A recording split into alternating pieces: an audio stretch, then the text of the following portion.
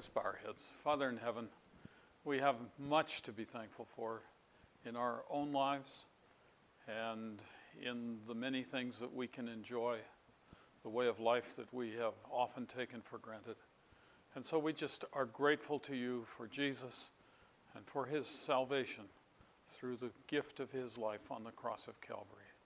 Thank you for this message of health that you've given us to share with others as well as be blessed. And we just ask that as we meet now this afternoon, that you would be here in our midst as you have promised, and that you would guide us, is our prayer in Jesus' name. Amen.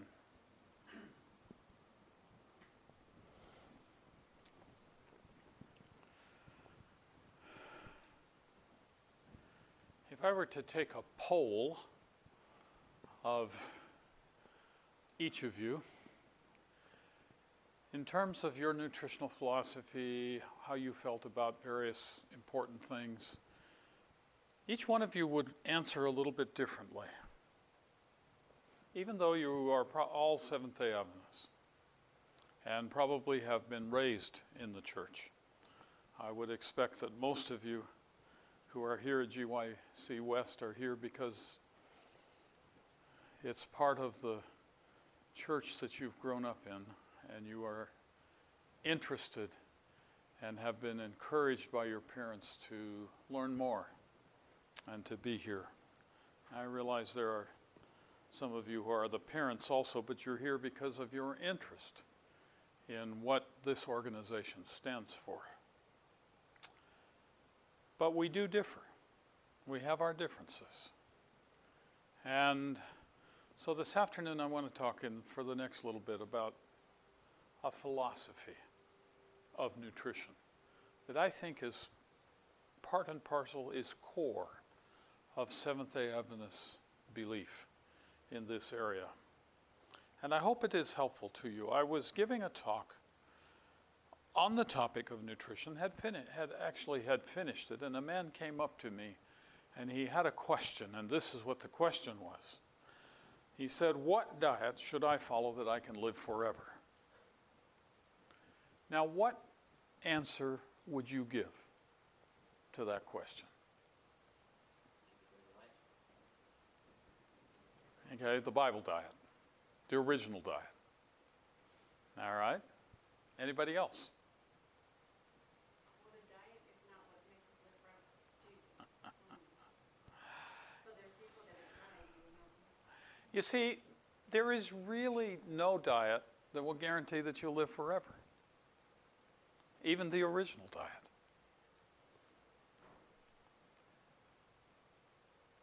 And so I told him that. I said, there's really no diet that will help you do that. So then, quick as a wink, he came back and he asked me this question. He said, "What diet can I eat that will prevent all disease?" And I smiled at him and I said, there's really no diet that will prevent all disease. You're welcome to come and sit in the front again if you'd like, or to stay where you are. Thank you. And again, I had to say to him, there's really no diet that will help you do that. But that opened a conversation that we had together that lasted for probably 25 minutes after the presentation. Too often, we simplify or oversimplify very complex processes. Let me give you an example. If I placed a sharp knife against my skin with sufficient pressure, it would cause a cut. And that cut would bleed as long as I was alive. Now that's a simple explanation for a relatively complex process, and of course the process of clotting is even more complex, but we're just simply talking about cutting. If I were to take my cell phone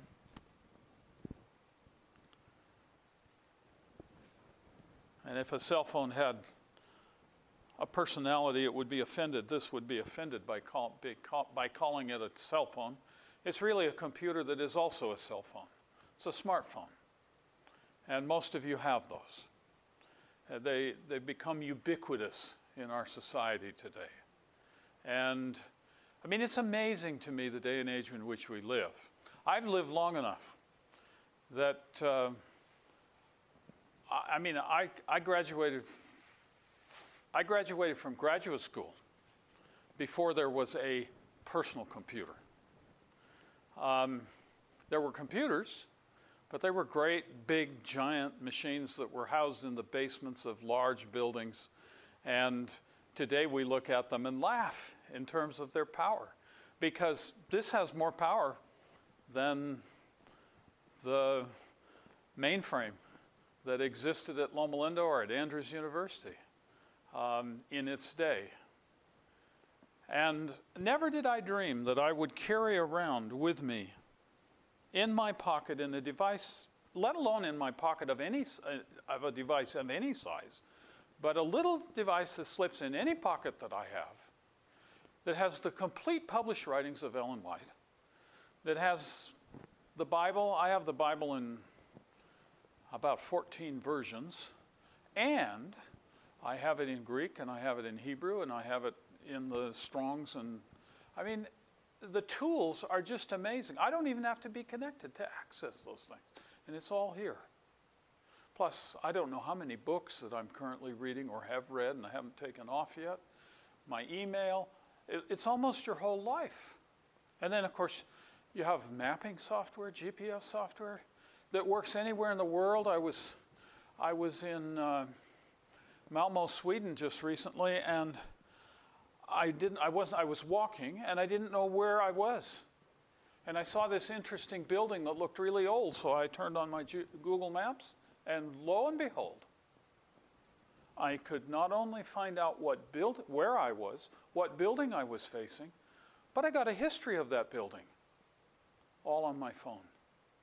It's an amazing day and age that we live in. And they're only getting smaller. Very complex device. Now, if I were to hold that up and let go of it, it would not hit the ceiling. Why? Because of the law of gravity. Now, I'm not going to let go of it because I value this and I don't want to have to replace it. Although it's getting older, so I might like to replace it. But I'm not going to do it deliberately. And yet in biology, the complexity is far, far greater than that phone. Far greater. I was just thinking, there was a time when I was younger than the gentleman at the back here, who, and I would record meetings. And they were great big machines. Took all my strength in my teen years to carry, just to be able to make a recording. Now, it's a little device, records seemingly forever. I don't know how much memory it has in it and at what bit rate it's recording, but it can record for a long time at remarkably high quality. It's an amazing day and age in which we live, and yet the circuitry that powers all of these things pales in significance to the human body. It pales in significance. There have been many attempts over the years to equate the processing power of the human brain to computers. I think they've all failed, because the more we learn about the brain, the more we realize it has more power and more capacity than we ever even dreamed. And it is the human mind that designs the circuitry that powers these kinds of devices. And that which it designs is not nearly as sophisticated as what does the designing and is able to comprehend that kind of thing. In biology, there are always a large number of steps in the chain of events that leads to the final result. And we fail often to realize that when we think about health concepts. And so I hear people say, if you exercise, you'll never get a heart attack. I'm sorry. You will lower your risk. If you eat a good diet, you will not live forever. None of us will live forever. You can eat a perfect diet. You can exercise to perfection. You can get all the sleep you need. But as human beings, we will die at some point as long as we live on this earth. Now, when people think about dying, everybody recognizes they will die if they stop and think about it. The thing is, they don't want to die too early, prematurely.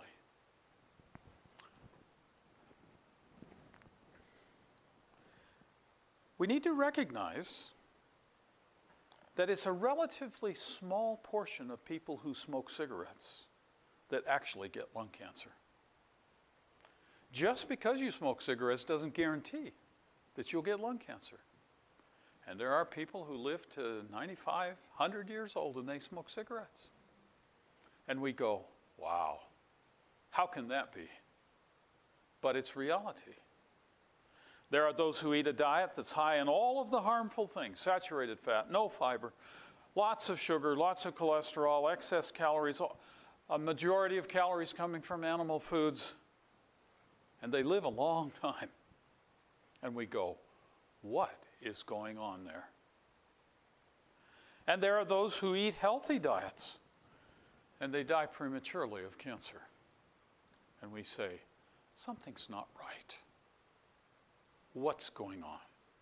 And those are good questions to ask, and they're important ones that we need to ask. Disease is not a model of simple causation. We have to look much, much deeper. And as we've learned more and more about the genome and the genes, and the whole gene map now for humans has been mapped out, along with many other organisms. And now we're talking about applying that knowledge to individuals in trying to find treatments for their diseases and so forth. Today we recognize that most diseases are the result of a long series of mutations in genes that are vital in supporting the integrity of thousands of other genes within a single cell. That's the complexity that we're talking about. Disease now, today we realize that disease is caused by the complex interactions of our environment, our diet, our physical activity, many other things, including even our thoughts and our attitudes. Now, you younger people here will not recognize this picture. Some of you may. His name's Jim Fixx. Jim Fixx wrote a book. In the late 1970s, he popularized running. Jim Fixx was a vegetarian. He was thin, but he was overweight. In his teen years, he had quit smoking before he turned 22. He never used alcohol. He had low cholesterol. He had a high HDL cholesterol, the good cholesterol. He exercised to perfection, really, and he died of a heart attack when he was 42 years old while he was running. And we say, why? Now this guy you recognize, all of you. His name's Winston Churchill. Winston Churchill was an omnivore. He ate anything. Didn't matter. He was overweight almost his entire life. He smoked heavily, and he loved smoking. He drank maybe more than he smoked, and he loved drinking. He had high cholesterol. He had low, good cholesterol, the HDLs. I'm sure his CRP was very high. He got very little exercise. In fact, he wrote in his later years that the only exercise that he got was being pallbearer to his friends who had died before he did. A bit sarcastic, but it reflected his attitude toward physical activity. And yet he died at 92 years old. And we say, wait a minute, what's going on here? Does what I eat, does what I choose, how I choose to live, make a difference? And my answer to that is absolutely. It does. Now, you're all acquainted with the game dominoes. Seems like more people play Mexican Train today than the old dominoes. But I grew up playing the mathematical dominoes. And we didn't play dominoes except that we had to make, we could only place things if they were multiples of 5. And there were ways of scoring. And now there are many other ways of doing it, and I realize that. But as a kid, I liked to line those domino chips up on end, and I would make all kinds of patterns on the floor in the kitchen because there was no carpet. And then when it was all lined up, I would press, tip one over at the end, and it would hit the next and the next and the next and the next, and I'd watch them all go down. Then I'd start all over again. It was fun. One of those simple games. Now, life is like those dominoes, all lined up. And by making good choices, what we're actually doing is we're tying up one of those blocks, or maybe 2 or 3 of them. And so when something happens and the block next to it falls against it, it's held up and the reaction is stopped. That's really what happens when we make good choices. We are shoring up, we are securing certain pieces in that chain so that they cannot fall over. The whole chain will not fall over. So healthy choices minimize our risks. That's a fundamental concept of health that we need to recognize. Healthy choices do not provide guarantees, but they do, without question, minimize our risks. That also informs us as to how we need to speak to the public, to the church, and to others. We cannot make blanket promises. We can simply say the evidence is extremely strong that by choosing a healthy diet, by choosing to exercise, by choosing to get enough rest, by choosing a healthy lifestyle, we will minimize our risks. None of us really know what the choices are that our great-grandparents made, which today we know influences our own genes. The choices our grandparents, the choices our parents made, all influence the outcome of our health. But we can't do anything about those. And so there's no reason to cry over it. There's no reason to whine over it. The thing we can do is alter our own choices for the better. And when we do that, we actually influence the genetics that take place inside of our cells. And that's today called epigenetics. It is the influence of our choices on those things. And like I said this morning, when we used the illustration of the leptin and the ghrelin, when we don't get enough sleep, we actually upregulate the production of ghrelin, which is not what we want, and we downregulate the production of leptin, which is really what we want in order to maintain a good, healthy weight.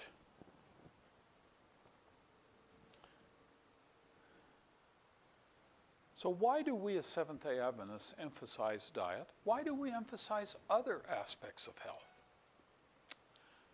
I was preaching at a church a few years ago, and as often happens, I'm asked to preach on health. And that's what I did. There was a lady coming to greet me as I was standing shaking hands at the door, and I could tell she had a message for me. You know those kind. And as she got there, she wouldn't even shake my hand. But she looked me straight in the eye and she said, "Sonny," and you get an idea of her age. And she said, "Sonny, Do you believe that Jesus is coming soon? Well, how does a Seventh-day Adventist answer that? You look at her and say, of course I do. And she then put her finger in my face and she said, then why are you talking about this health business? Because when Jesus comes, the Bible says, I will be changed in a twinkling. And it doesn't matter what I eat or do in this life, because I will have a new body when Jesus comes. Well, she wasn't particularly open to any comments or suggestions. She had said her piece, and she marched off, literally. I think sometimes, as Seventh-day Adventists, we have made a mistake in the way we have proclaimed the health message. And not in a judgmental way, that's another issue. But what I'm referring to is that we have framed it in terms of living longer, having less disease, feeling better, and accomplishing more. But I don't think that's the primary purpose that God gave to us, the health message. The real reason that he gave us a health message is that God has called us to manage the gifts that he has given us.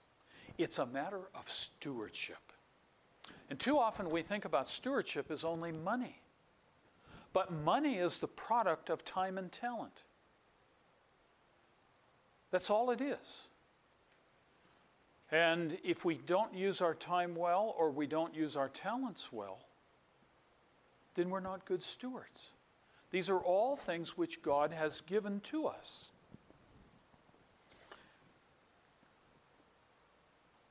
God calls each of us to manage best that which he has entrusted to us. And that includes the physical areas of life. It includes the mental areas of life. It includes our social and our spiritual. And some people go, wait a minute, what does health have to do with spirituality? You know, it has a lot to do with it. And as I shared this morning, just something as simple as losing a few hours of sleep impacts the ability of the frontal lobes to make decisions. You and I are making spiritual decisions every day. We're faced with what we're going to read, what we're going to watch, what we're going to listen to, what we're going to allow into our lives, what kind of things we're going to do. Those all have spiritual ramifications.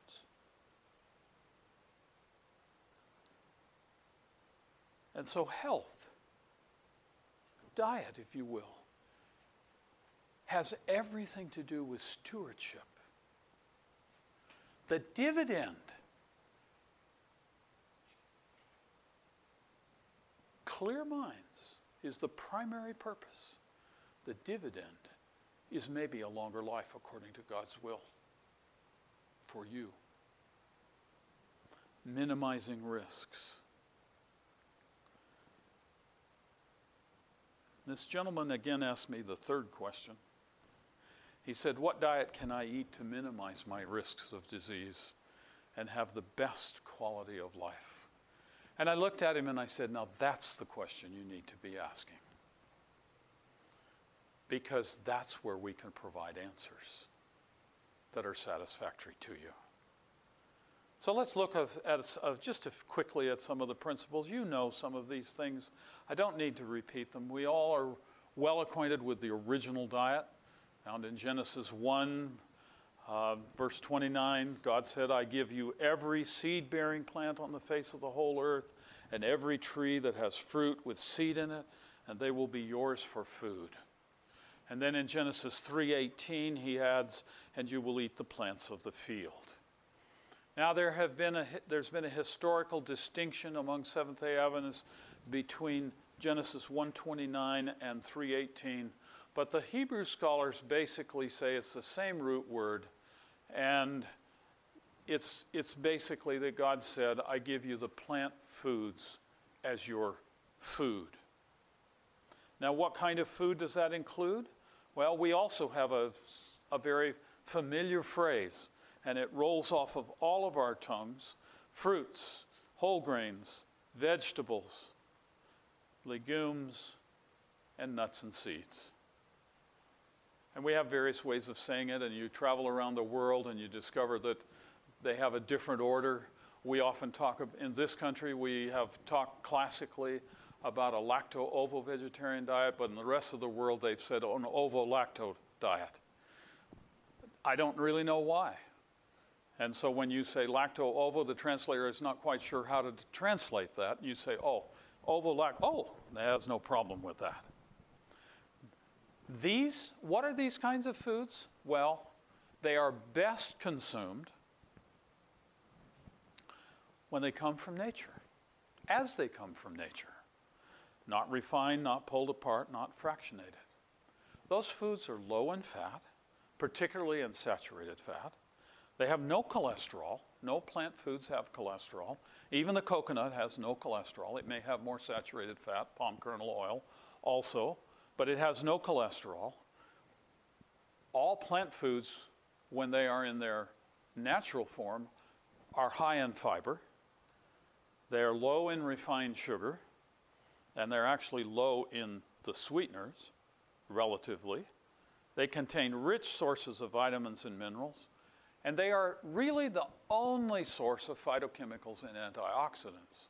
Today we know that in addition to all of the vitamins and the macronutrients and the macrovitamins and the microvitamins and minerals and the trace elements and all these things that nutrition has classically studied and elucidated, today we now know that there's over 3,000 phytochemicals that have protective and beneficial effects in human health. And where do they come from? The plant foods. That's the good news. You don't even have to learn the list of 3,000. If you just choose a diet that's based on plant foods and is largely unrefined in the way nature provided it, you will meet all of your nutrient needs. And that's the good news. God made diet very simple. Just had a conversation earlier this week with a gentleman who is developing a manual for teaching health. And he had sent it to me and he asked me to look at it. And he had, out of 434 pages, it was a big manual, out of 434 pages, more than 280 were devoted to nutrition. And I said to him, how come you didn't talk much about sleep? Oh, well, there's 2 pages on sleep. I said, is sleep not important? What about exercise? There's 2 pages on exercise. He said, I'm beginning to get the point. We had a very good conversation. I said, you have made diet so complex that most people will not understand it. Now, the study of nutrition is fascinating to me. And if that's what you're interested in doing,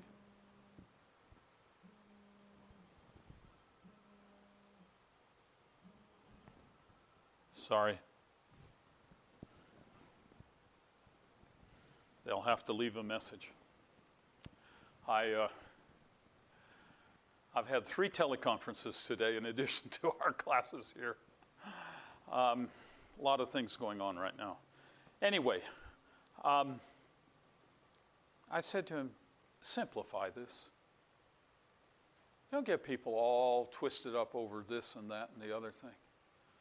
God made a good diet very, very easy and simple and readily available. It's the most economical, it's the most efficacious, and the same principles that apply in this country apply around the world, with a few small changes. And he was hoping to take this manual international, and I said, this is written to confuse the American, let alone anybody else.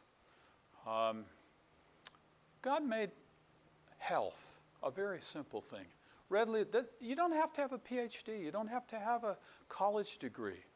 God made it available to everyone, and we need to keep that in mind as we present to the community, to our neighbors and friends, this wonderful message. We don't have to make it complicated.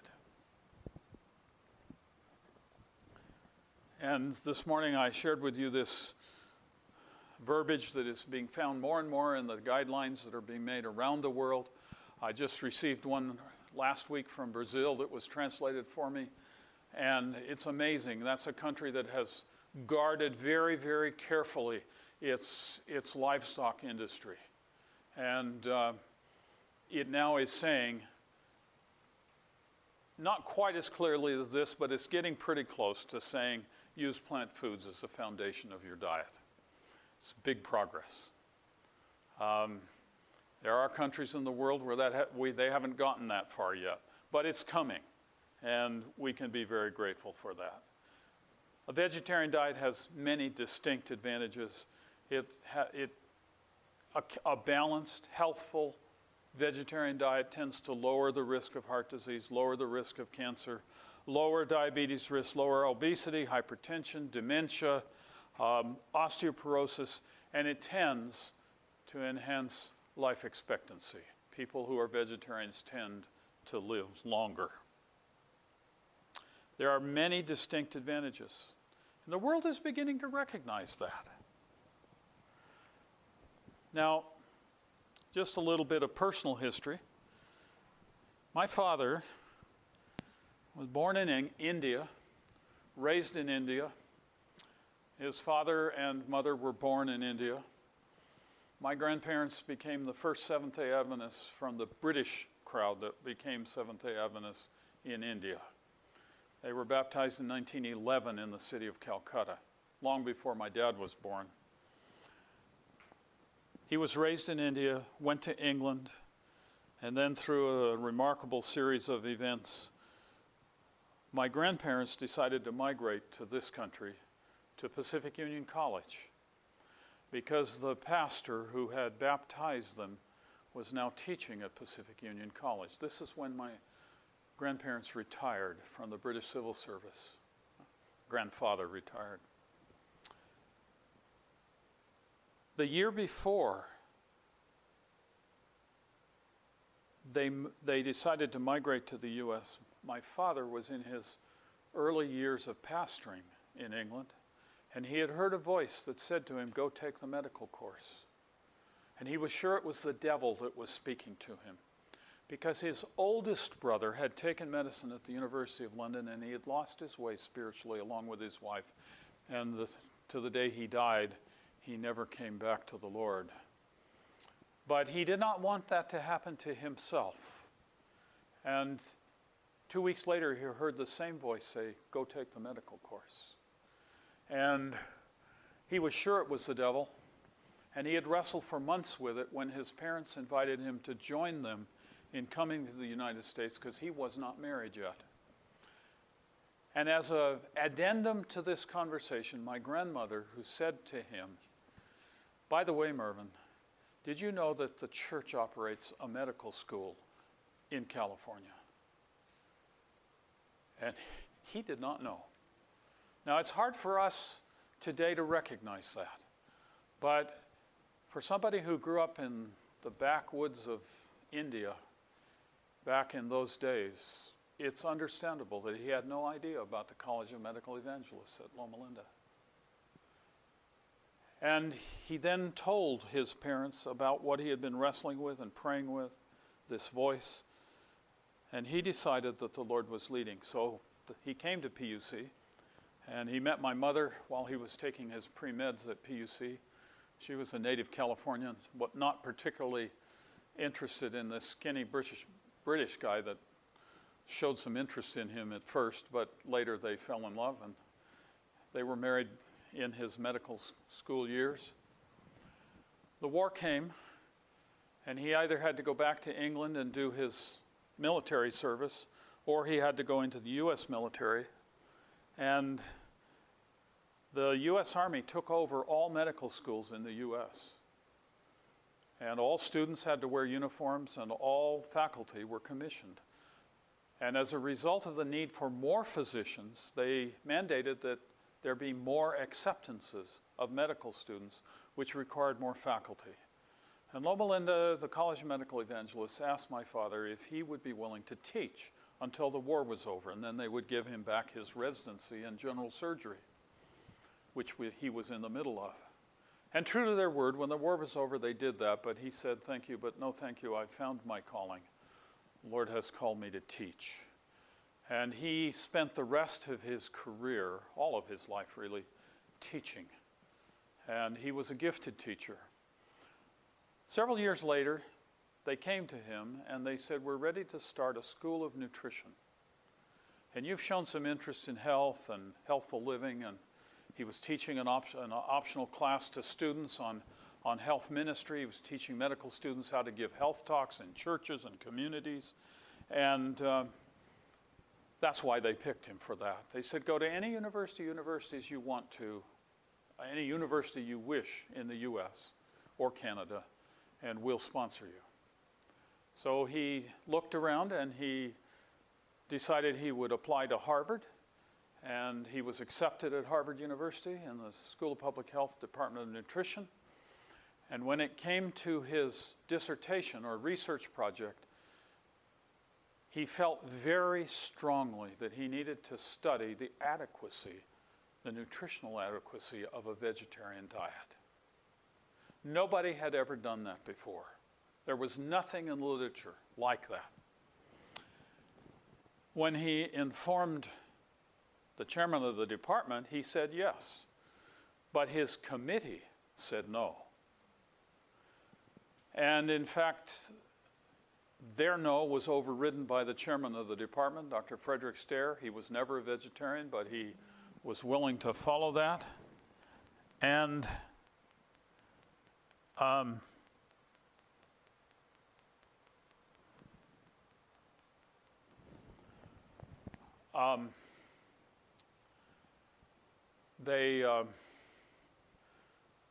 word got back to Loma Linda administration, and they told my father, don't do that.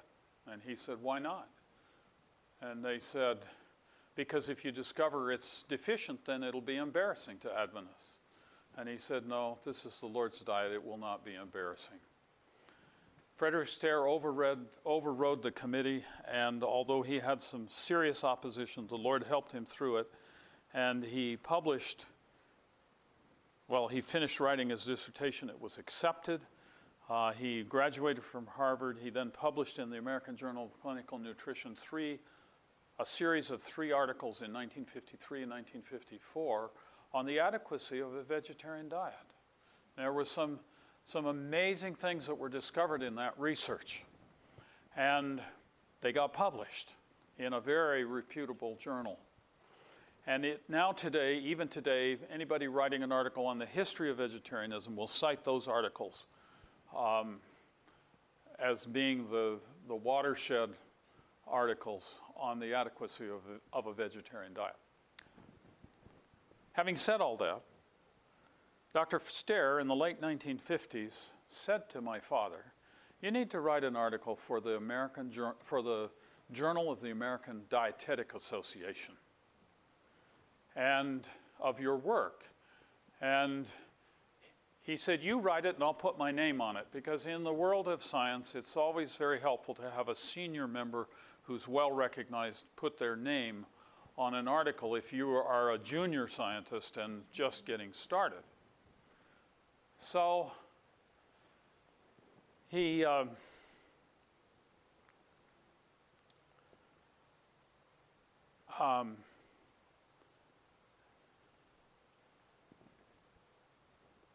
wrote the article, and Stair put his name on it, and he submitted it. Never heard a thing. Not one thing. 4 years later, he got a letter from the president of the American Dietetic Association, in which she had simply written in her own hand on his cover letter the following words: never, all in capitals, will our journal publish anything on a vegetarian diet. Big exclamation mark, signed her name. Not even the editor. It had gone all the way to the president of the organization. Well, amazingly, 8 years later, that same organization came to the Department of Nutrition at Loma Linda and said, we need help in writing a position statement on a vegetarian diet. We are getting so many demands from our dietitians for information about a vegetarian diet, we don't know where to turn. And that statement has been revised a number of times. And of course, the organization is not called the American Dietetic Association anymore, it's called the American College of Nutrition and Dietetics. That change took place 4 years ago, but it's the same organization. And it is situated next door to the Livestock and Meat Board of the United States in Chicago. And on the other side is the Dairy Board. And those two organizations provide more funding than all other organizations combined to the Dietetic Foundation. And so the organization has been very, very reticent, but because of popular demand, they have had to accept the vegetarian diet. And today, the position of the American College of Nutrition and Dietetics is that an appropriately planned vegetarian diet, including total vegetarian or vegan diets, are healthful, nutritionally adequate, and may provide health benefits in the prevention and treatment of certain diseases. It's a 180-degree turn from what it used to be. Well-planned vegetarian diets are appropriate for individuals during all stages of the life cycle, including pregnancy, lactation, infancy, childhood, and adolescence, and for athletes. So it's a blanket endorsement to a well-planned, balanced vegetarian diet. And if you go to their website, the finest bibliography, the most complete bibliography on the adequacy of a vegetarian diet is found on their website today. Now, there are some nutrients of concern for those who choose to be vegetarians. And I want to talk just briefly about those. The first one, and it is the biggest one, is vitamin B12. There is no vitamin B12 in plant products. B12 is found only in the animal kingdom. Even the cow does not get B12, does not synthesize B12.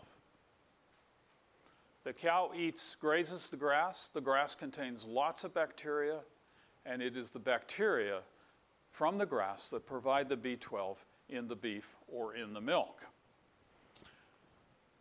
We need a source of vitamin B12.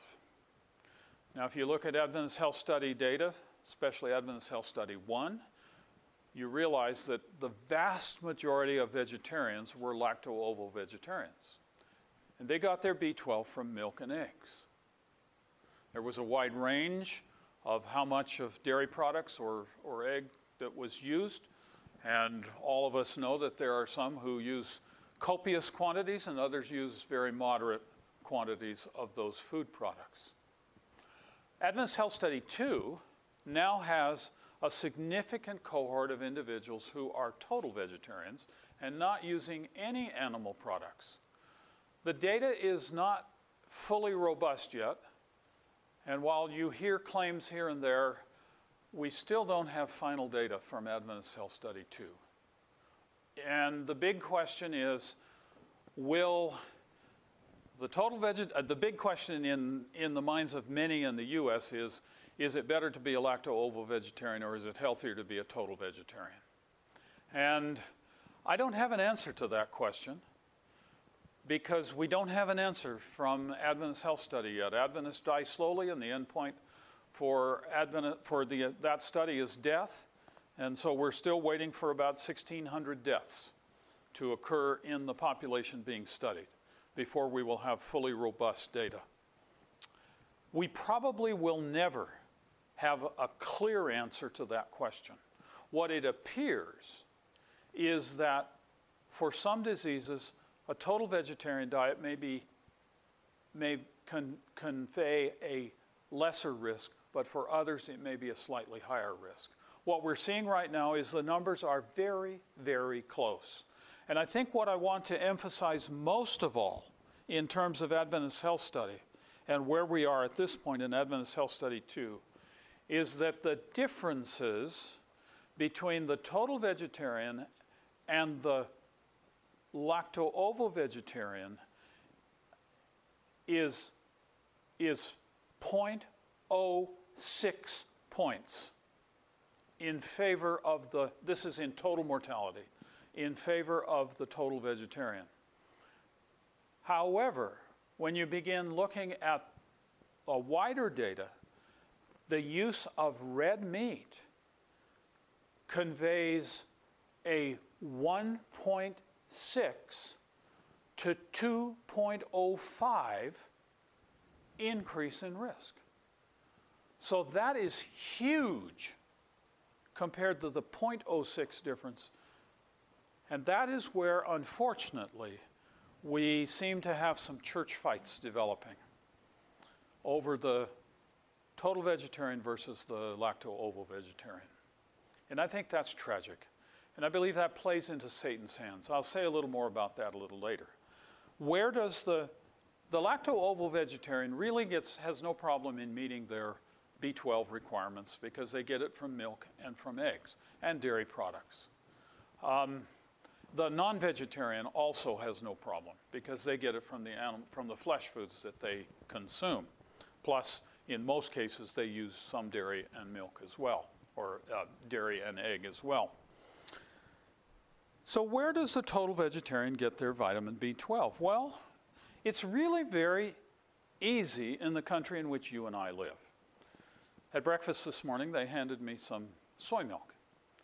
And if you read the label, which I did, it is fortified with vitamin B12. It's a milk equivalent. It's got vitamin D, vitamin C, calcium. You know, it's a fortified soy milk. And most soy milks in the U.S. are that way. Every box of cereal that you buy in the U.S. is fortified with vitamin B12. When you buy on the cafeteria line over by the bread, they had some brewer's yeast.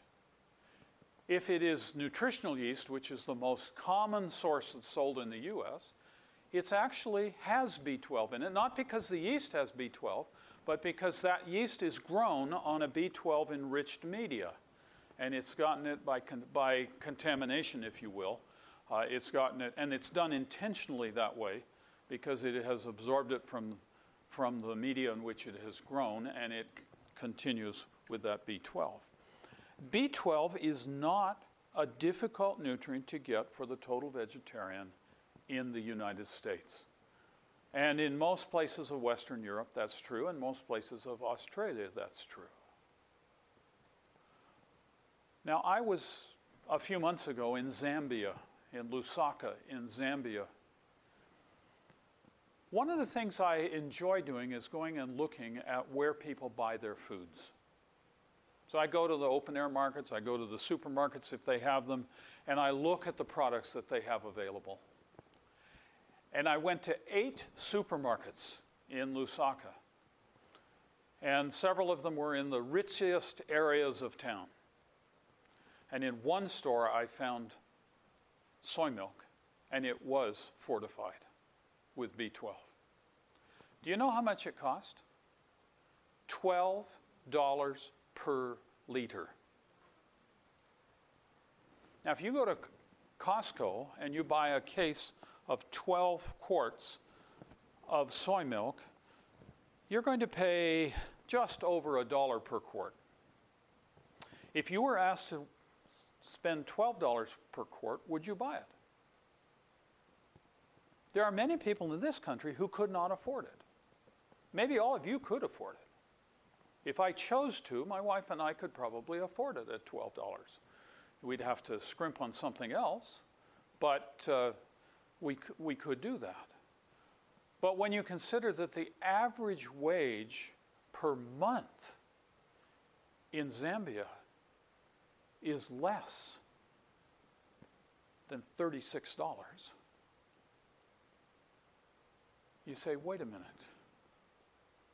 What is the most economical source of a vitamin B12 in that kind of culture? Now, maybe in time that will change. Somebody said to me, oh, but they can make their own soy milk. May I let you know that bean juice has no vitamin B12 in it. Homemade soy milk has no. It may taste great, but it has no vitamin B12 in it. You're going to have to find a source, and you're going to have to fortify it if it's going to. So we need to be very cautious in the message we deliver in various parts of the world. We are a global church, and I am very concerned that sometimes individuals from this country go unthinkingly, and I know they do it sincerely in most cases, and they deliver a message that not only, number one, is that for good health you need to use no animal products whatsoever, no milk, no eggs, no cheese. But secondly, they drive the nail into the coffin by saying you will not get to heaven if you use those products. A couple of years ago, I was in the Philippines. I have many former students that are workers, pastors, and so forth. One of them took a bus ride, heard that I was there, and took a bus ride for almost 8 hours to come and see me, he and his wife. And somebody from this country had been there for 2 weeks and done some health meetings in their district. And they had not only taught them that for good health they needed to be total vegetarians, they had also said you won't get to heaven if you use those products. And that's a tragedy. And they said, would you please come down and have a weekend with our church? Well, I had a very busy schedule, but I was able to carve out time, and I took an 8-hour bus ride on Friday and an 8-hour bus ride back on Sunday afternoon in order to try and accommodate these students and help. One of the things that I did when I got to their district was I sat down with a number of their church members and I just asked them a simple question. And I've lived in the Philippines. I know pretty much what Filipinos generally eat. But I said, and this was in a fairly rural area, and I said to them, you know, I'd like to know how much milk do you use and how many eggs do you use in a week's time? And in this area, the answer I got was that for almost all of the families, if they had 3 to 4 chicken eggs a week for the average family of 6, 7 individuals with the children, 2 parents and the children, that they ate maybe 3 to 4 eggs for the whole family, and that was done as in a stir-fried rice in particular. That's how many eggs they got, divided among the whole family. If they were able to get a half a cup of reconstituted dairy milk from dry powder, if they could get that for the children, they gave maybe 1 cup a week to each child, spread over the week. Now, I don't know where your philosophy are, where your thinking is. I don't think that's excessive use of animal products. In fact, combined with no flesh foods, with greens and with rice and other things, it's actually quite a healthy diet.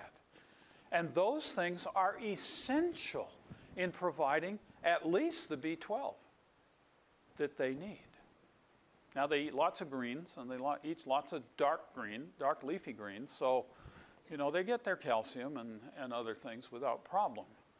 And they get lots of sunshine, they get lots of exercise because they're outdoors. I mean, they're not really sedentary indoors as we are today. And we haven't said much about vitamin D, but we really need to be aware of our need of vitamin D. We do not need supplements if we get outdoors adequately for enough time of the day, each day. We don't have to sunburn ourselves. We don't have to go and roast on the beach nearly naked, as some think they should. That's not what the Lord has designed us to do. But we need to get enough sunshine. And then we manufacture all of the vitamin D that we need. So God has not made it difficult. And I think we need to be sensitive, and we need to be sure that we don't moralize our dietary and health recommendations. Too often, that's the last weapon we pull out. It's the big gun. You won't get to heaven if you do this or you don't do this. And then we wing our way to some other part of the world, leaving a very mixed and disturbing message. We just lost a pastor 2 years ago in Africa because somebody had come from Western Europe, in this case, had done a series of health meetings and had said, you don't need to worry about vitamin B12. And you do not need to, you will not get to heaven if you use any animal products. And so he became a total vegetarian, a very conscientious one, and he was very, very careful, and he developed B12 deficiency. I had the opportunity, I was asked to visit with him and to plead with him, and it was to no avail. And he said it would be a breach of his faith to take a supplement of vitamin B12. And by the way, supplements were available in his country. In Zambia, it was almost impossible to find a B12 supplement. So for those who chose to be total vegetarians, they either had to buy very expensive imported soy milk, or they had to buy, and it was very hard to find B12 supplements, and they were very expensive. Most workers would not be able to afford it, let alone most people in the population. So unfortunately, this pastor died of B12 deficiency, and he left a family of 6 children and his wife. All of them the children are now, the oldest is now 18. Tragedy. We need to be very sensitive and very careful.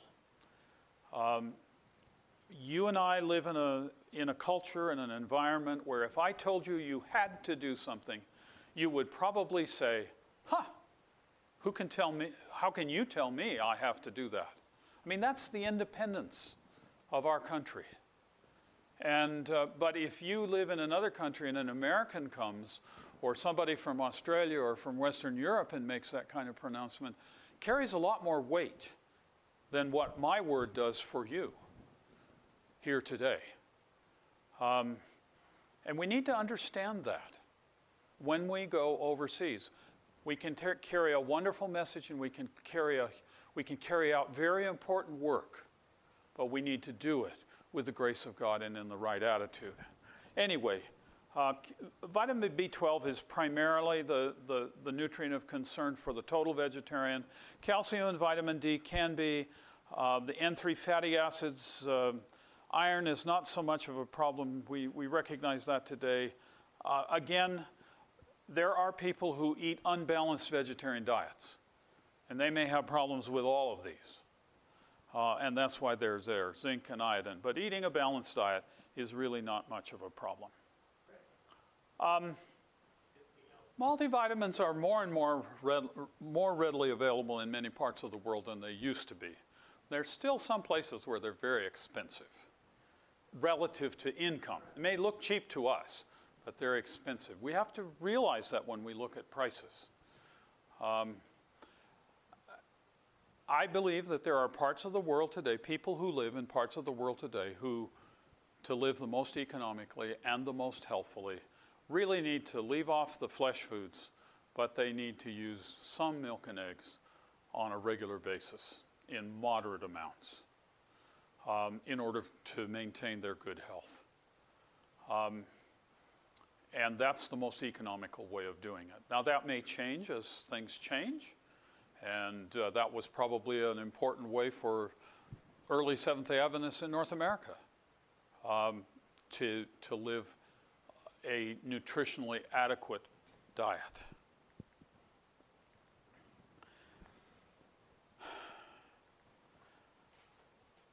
Vegetarian diet is not a test of fellowship in the Seventh-day Adventist Church. And I suppose if you take home one message from me today, it is that. It is not a test of fellowship. Neither lacto-ovo nor a total vegetarian. We strongly recommend that along with adequate exercise and rest, we are to adopt the most healthful diet possible and abstain from the unclean foods identified in Scripture. That's what is in the baptismal certificate. It is not more specific than that anywhere in the world. If we look at the fundamental beliefs, Seventh-day Adventists believe the diet God ordained in the Garden of Eden, the vegetarian diet, is the ideal. I have no problem with that. But sometimes we cannot have the ideal. That's what we've been talking about in certain parts of the world.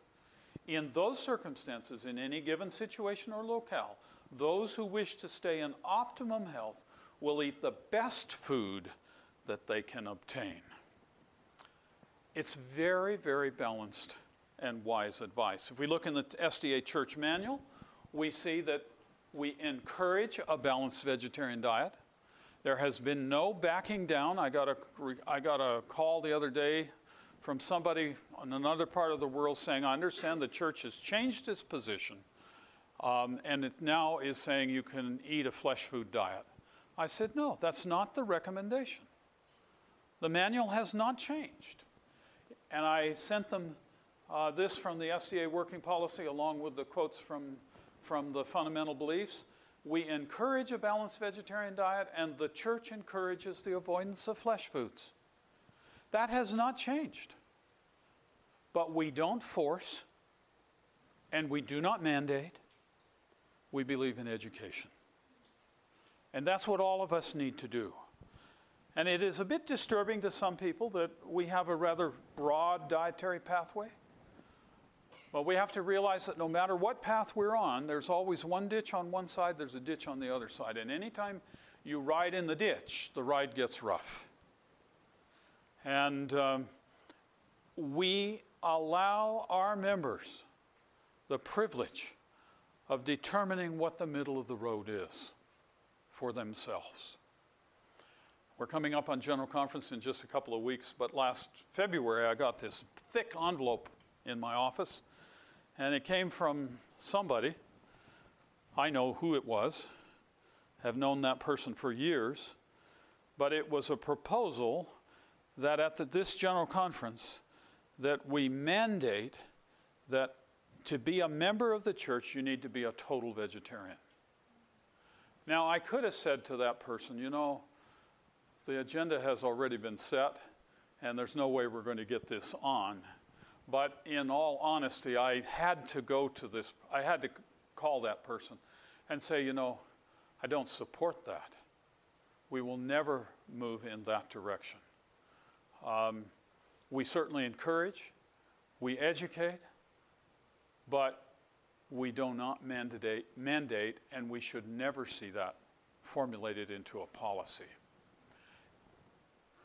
Seventh-day Adventists, and I want you to think carefully about this, Seventh-day Adventists differ in their view of a vegetarian diet than most of the rest of the world, even among vegetarians.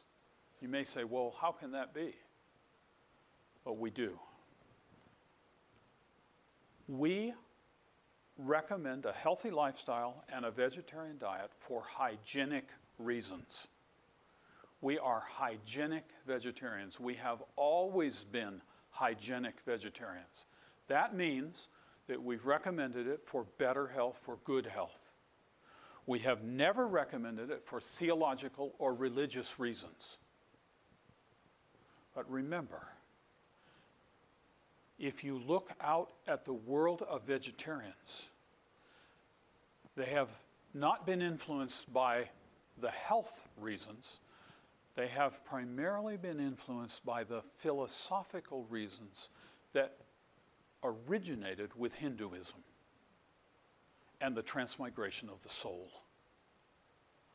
And they choose not to eat flesh foods because they do not, and they also choose not to wear leather belts, leather shoes, because they do not want to partake of a part of their departed Aunt Sue or Uncle George, to put it bluntly. Now, health has crept into their philosophy and thinking, but the original philosophy was a philosophical philosophy of vegetarian diet. And as Seventh-day Adventists, we differ from that dramatically. And we should never move to the theological or the philosophical reasons. We need to remember that our recommendations are based on hygiene and a matter of stewardship and of managing the good gifts that God has given us. Hence, and because of what I just told you, and I haven't taken very long to explain it, I believe we're making a big mistake to use the word vegan. Because vegan has its derivation in Hinduism. I think that we will be embarrassed at some point for our association with that philosophy of a vegetarian diet. I think we would be far better off to call ourselves total vegetarians or complete vegetarians. And I'm beginning to recommend a term that I call a meat-free or an animal-free diet in place of the term vegan. Now, I know vegan just rolls off our tongues today because we hear it so often. And I go to churches and we have this food that's vegan and this food that isn't, and so on and so forth. But I think that's a mistake. I also think that we need to recognize that there is a reason that God has called us to be vegetarians that most of us do not think about very much. All of us know Isaiah 7:14, the virgin giving birth to, and his name would be called Emmanuel. But most of us stop there and we don't look at verse 15. Verse 15 says this, curds and honey he shall eat, that he may know to refuse the evil and choose the good. Now this is talking about the same Christ child. It says he will eat curds and honey. Now what does curds and honey mean? If you go back to the Hebrew word from which curds and honey is translated, it appears 22 times in the Old Testament. And it's variously translated curds and honey, milk and honey. And when God described the children, the land of Eden, the land of promise to the children of Israel, he described it as a land filled with milk and honey. And he used the Bible writers use the same Hebrew term that is translated here, curds and honey. And sometimes we see it as curds and honey and milk and honey, but they're really synonymous. Let me ask you, in the land of Canaan, were the hills oozing honey and the rivers flowing milk? No. That is a term that symbolizes adequacy. And here the prophet Isaiah is saying that when the Christ child came, he would eat curds and honey, that he would eat adequately for his needs. But I think the most important thing to take away from this is the reason why, that he may know to refuse the evil and choose the good. We're back to that decision-making process that we talked about this morning. And we need to take that to heart. Now let me ask you a question. Can we eat our way to heaven? We cannot. You can eat the very finest food. You can live the very most perfect lifestyle you can. And if all your friends and your family wish you died young because you were so hard to get along with, you've accomplished nothing. We cannot eat our way to heaven. Nutrition is the gift of God. But I'd like to suggest to you that we may be able,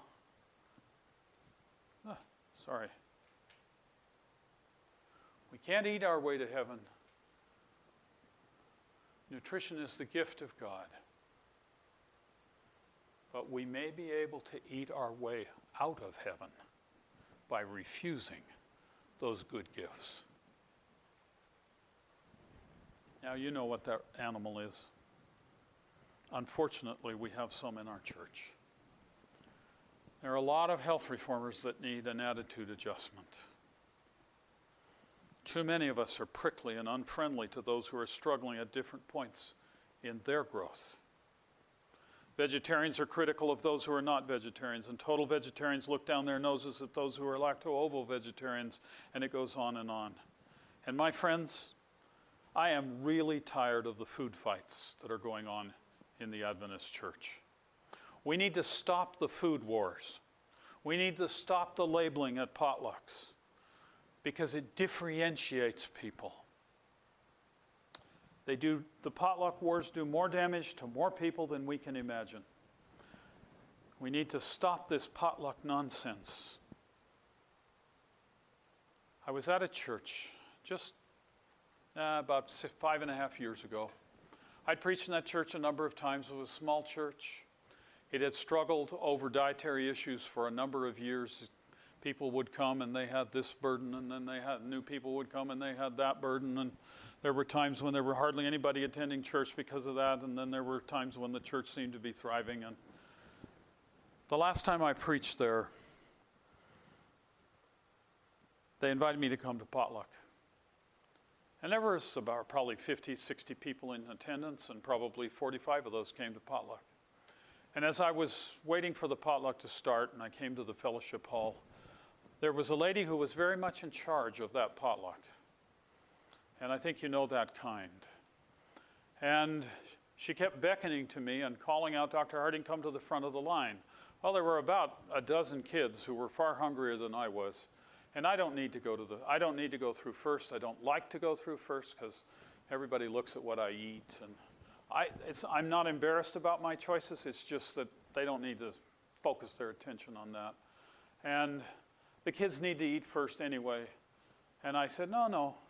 Finally, she said, "Dr. Harding, come say the blessing." Well, what can you do? You can only fight it for so long. And so I went forward and I said the blessing, and I expected to just stand aside, let the kids eat, and then I would join the line. But as soon as I opened my eyes, there was a plate being held in front of me. And it would have made a big scene if I had refused. And so I took the plate and thanked her. And as I took the plate, she took her finger and she pointed to the first dish that was on the table. And she said in a voice that every person in that room heard, "This dish has real cheese in it."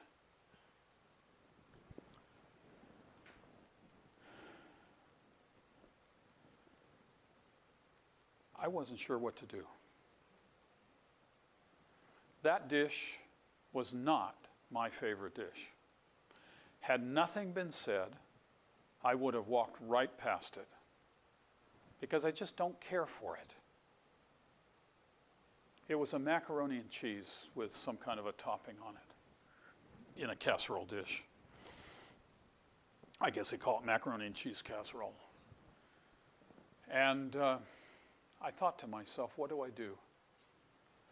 I have no idea who made this. The tone in which that said was rude and ugly. And make a long story short, I decided I'd take a spoonful of it. I took a spoonful of it, and as I did, she went, "Oh!" And everybody was now looking at what I was taking. And that's okay. They had a lot of wonderful choices on the table.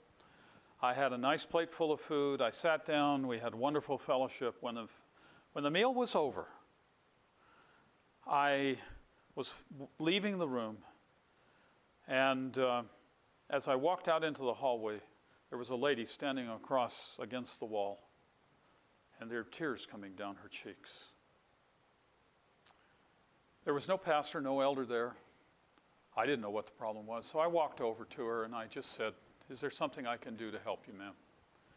And she said, "I've been waiting to talk to you, Dr. Harding." She said, "I'm the lady that made that dish with real cheese." And then the tears really began to flow.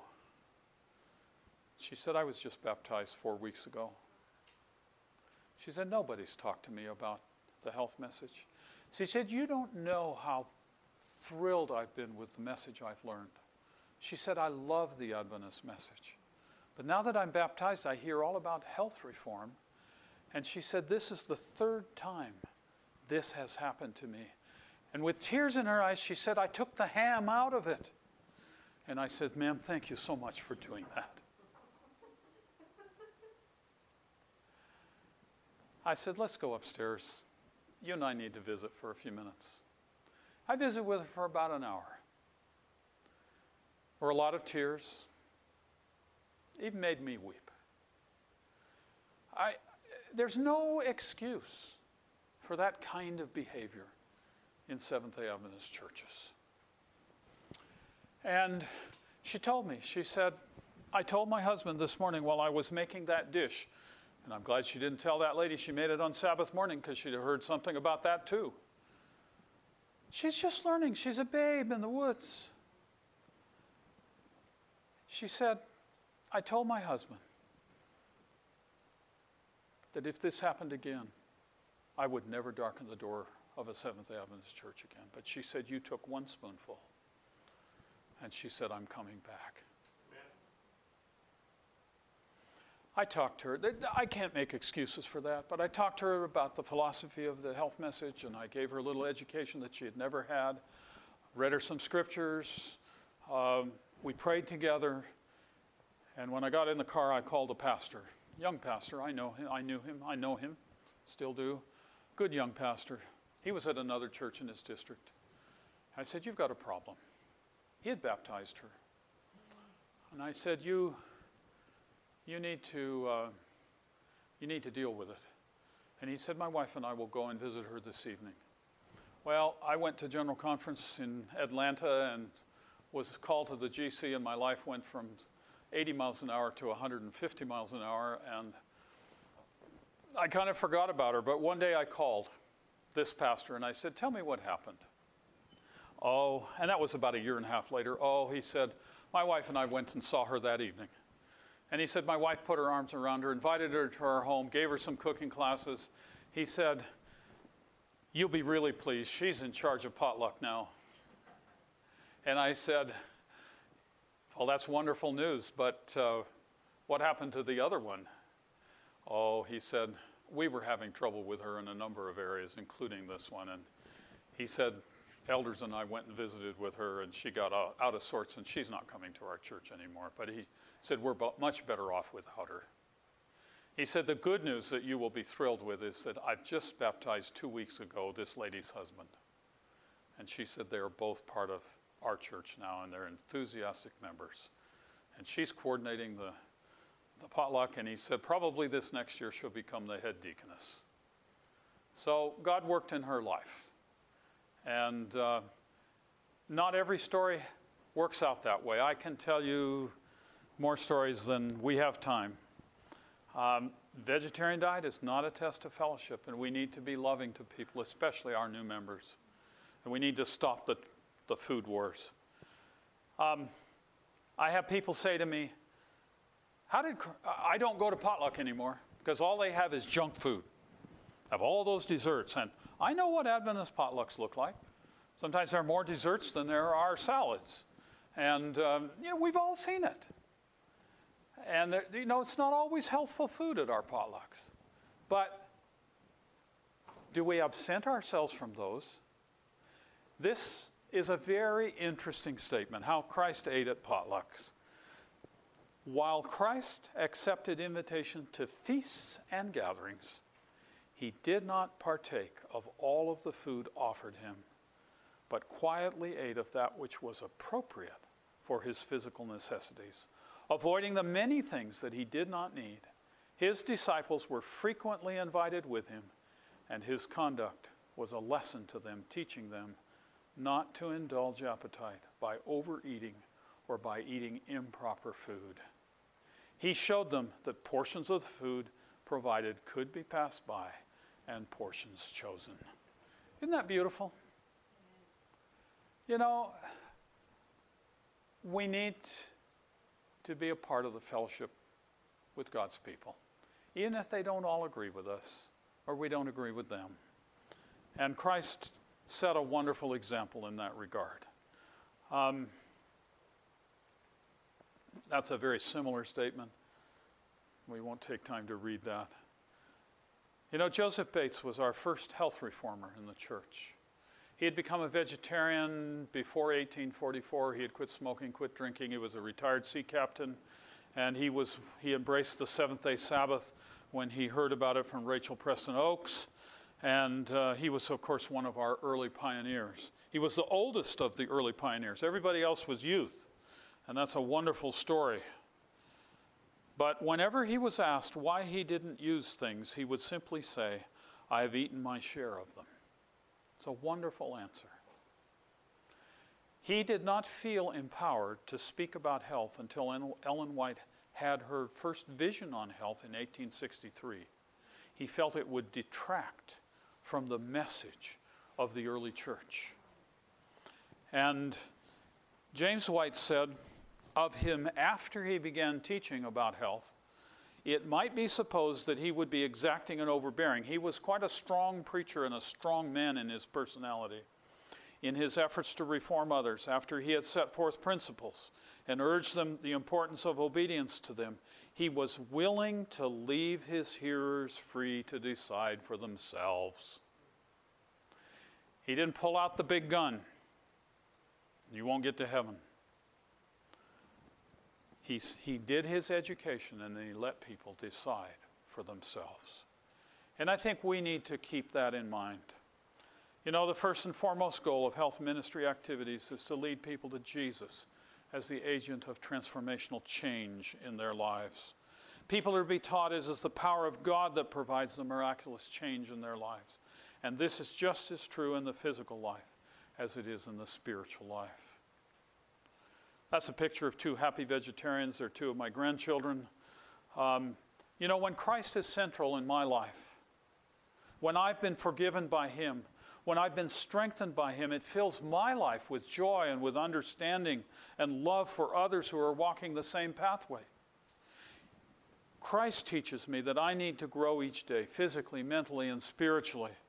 And I can only do that through his strength.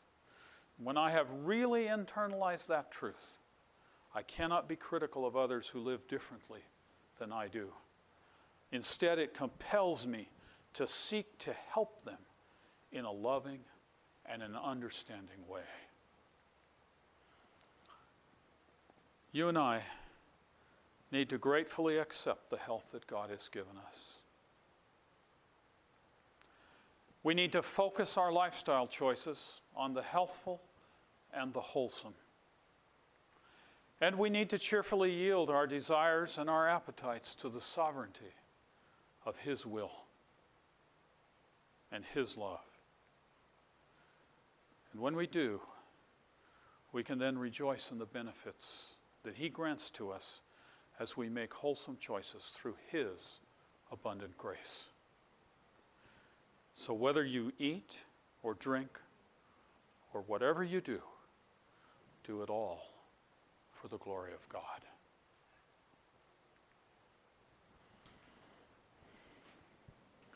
We have a wonderful message of nutrition and health, but we must share it in an effective and loving way, or we become health deformers instead of health reformers. You know, Ellen White used that term, health deformers. Okay. Took a little longer than I planned, but we covered some very important things. And I'm happy if this is probably as good a point as any to give you the opportunity of asking some questions if you'd like. If not, I have lots more I can share, but I'd give you the chance to ask some questions.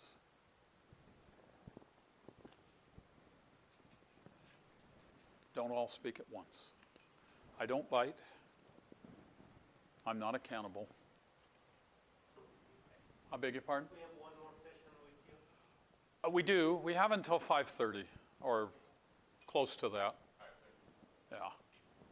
Then supper's at 5:30. So And I have a few things I'd like to share with you, but I want to give you a chance. If you don't have questions, that's fine. The only purchase these. I don't even know of any product that is made out of meat. They're worded, the word, I don't know if it's linolen. Well, it's a different name, but it comes from. Cyanocobalamin is the scientific name for vitamin B12. Oh, not the vitamin B12, the vitamin D. Oh, vitamin D. I'm sorry.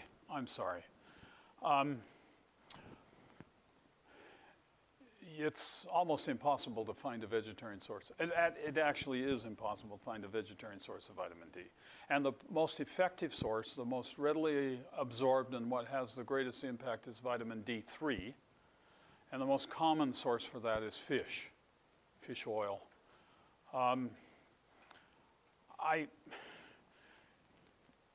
I wrestle with that a little bit in my own head.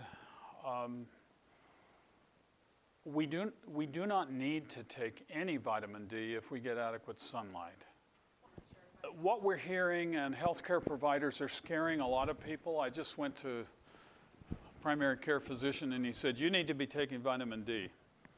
And I said, why? And he said, well, he said, you just need to. And I said, well, I want you to do a vitamin D level on me. Well, it turned out I was about 35, which is in the, I know that they say up to 100, but the reality is when I read the literature, nobody really knows what the appropriate level is today. And, if you're down around 12 or 13, I would certainly say, certainly as a nutritionist and dietitian, you probably ought to get out in the sun more. And remember, depending on where you live, of course, here in California, you're really below that line, that latitude line. If you live north of Salem, Oregon, or some people say Medford, and I've heard people say Redding, California. There's different that you cannot get enough UAB, UAVB. UVB. I forget the A there.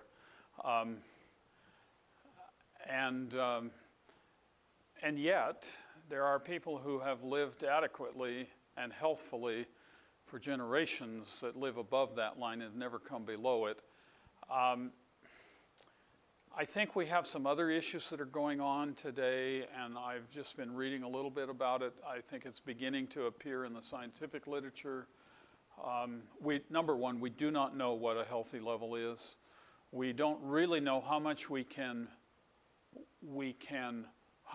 how much we have in reserves in the liver on a yearly basis, so that maybe in the wintertime when the sun gets lower and the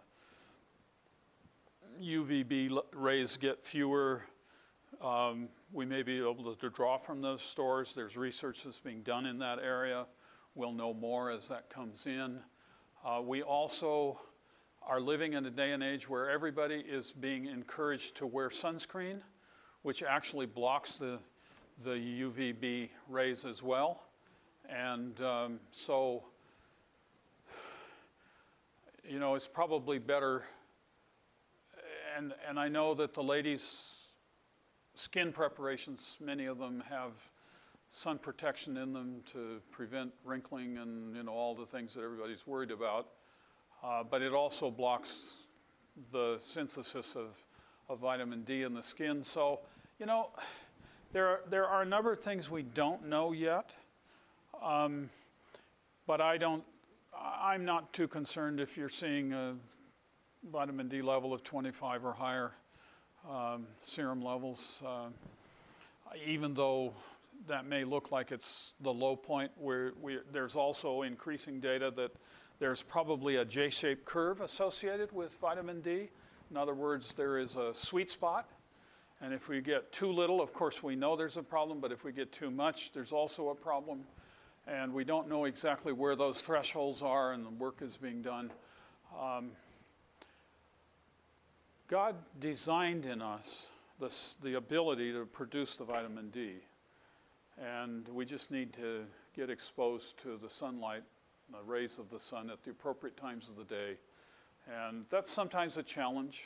My wife and I try to walk at noon, and I know it's really hard in the hot, humid times of the year to get out. We much rather walk in the morning when it's cooler, not nearly so hot, but in the morning we're in the shade, or the sun is low and we don't get the exposure that we probably need in the middle of the day. The reality is that if you keep the wrists and the face, the back of the hands and the face exposed to sunlight between 10 and 2 in the day, in the middle of the day, unless you are living at a latitude at least south of Salem, Oregon, in the wintertime. Now, summertime is different. And you expose yourself for 20 minutes, you probably produce enough vitamin D to suffice for a week. So we really are very efficient at producing it when we get adequate exposure. Now, there's some argument about whether you need it daily or whether you need it once a week, but I don't think that you produce excess amounts if you get it on a daily basis by exposure to adequate sunlight. And it's more complex than the simple saying, oh, you need to take a vitamin D supplement. We don't have all of the answers. But if you want to take a vitamin D supplement, that's fine.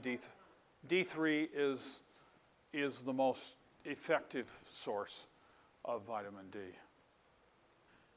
You know, following God's way has always provided challenges to people. And,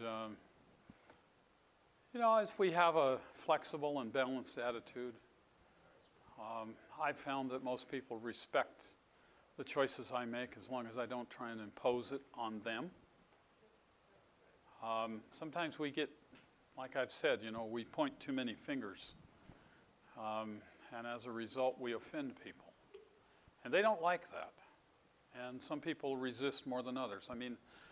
All of us are human, and if somebody points the finger at us, the human tendency is to become defensive. Now, I realize that even our example points fingers at people at some times. And so we just have to be willing to have a thick enough skin to, kindly and patiently live the way we feel God would have us to live, and make sure that we're empowered and our attitude is guided by His Spirit. And in most cases, it all works out.